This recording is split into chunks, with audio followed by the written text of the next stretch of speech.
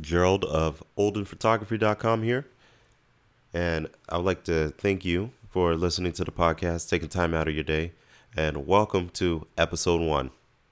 So, this first episode, I would just like to discuss why hire a professional photographer and what benefits you get from doing so.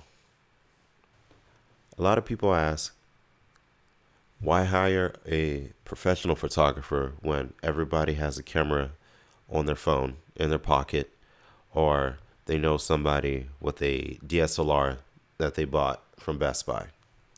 I like to equate it to this. I can go and buy a drum set tomorrow. That does not make me a professional drummer. I can go buy a basketball tomorrow, and that does not make me an NBA player. Photography, like a lot of things in life, it's a skill. It takes practice to get good at it. And hiring a professional photographer is somebody who has chosen to do this as their profession.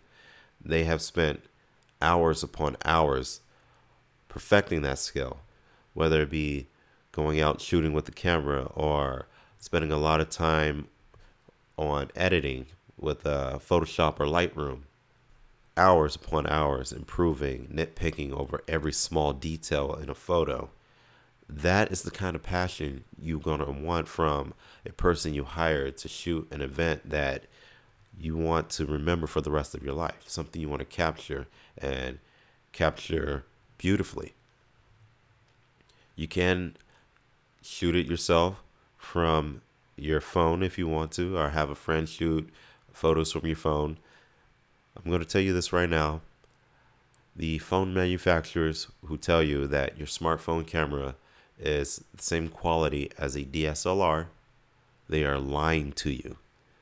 They're trying to sell you a phone, and they push you on the megapixels. This phone has 8 megapixels. This one has 12. This one has 20. To the point where it's been marketed so much, people think that a phone with a higher megapixel count is automatically a better camera than a phone with a camera with a lower megapixel count. There's a lot more that goes into a photo than the megapixels. There's some DSLRs that shoot 16, 18 megapixels, 20, 24. There are some phones that shoot 8, 16, 24, even 42 megapixels on a phone. That does not make them equal. There's a lot more that goes into it, like sensor size, lens selection, manual controls, a lot more.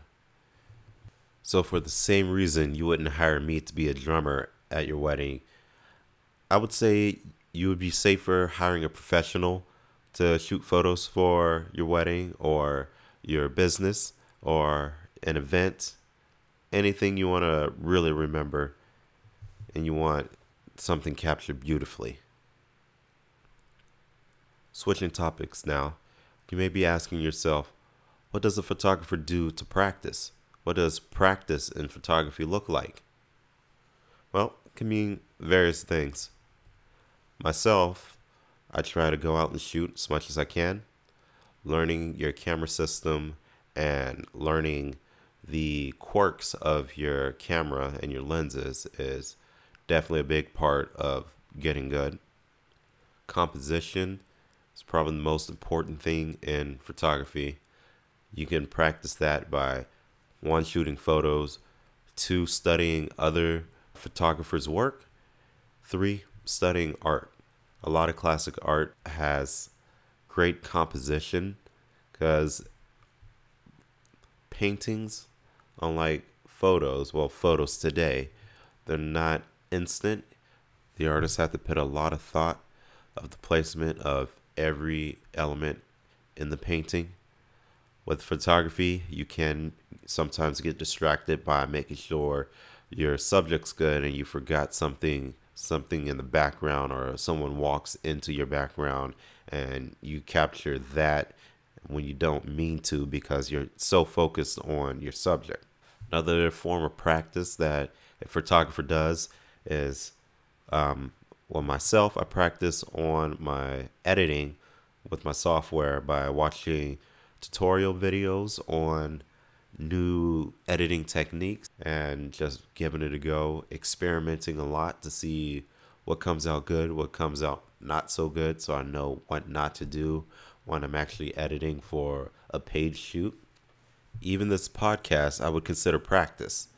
I'm thinking about my photography, I'm speaking about it, and I'm not the best speaker, so this is definitely helping me with my communication skills. So when I speak to a client, I can better articulate my thoughts on how I want a composition to be, or how I feel that a certain shot or sequence of shots will capture their story the best.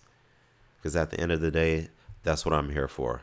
I'm here to capture stories and to share them with the world. So, what's next for me? I'm still booking jobs. If you happen to live in Western Washington, you can book a job with me at oldenphotography.com. Right now, at this stage in my career, I'm only local. And also, I am focusing on my marketing and my networking. So, marketing, creating content, podcasts, videos, pictures, of course. And networking, I'm connecting with other photographers, trying to book as many gigs as possible, help out some other photographers. So if a job comes along that I can't do for one reason or another, I'll pass it off to them. Hopefully they'll return the favor in the future. Business, I believe it's mostly about making those connections, networking, and they have skills that I could benefit from. They have different ways of doing things that I can learn from that will definitely benefit me. And I'm sure I have a few skills that they could benefit from as well. So that's going to wrap it up for episode 1 of the podcast. Thanks for sticking with me. I know I'm not the best at this, but it's going to get better as I can do this more and more and continue to practice. So stick in there and be on the lookout for episode 2. Thank you.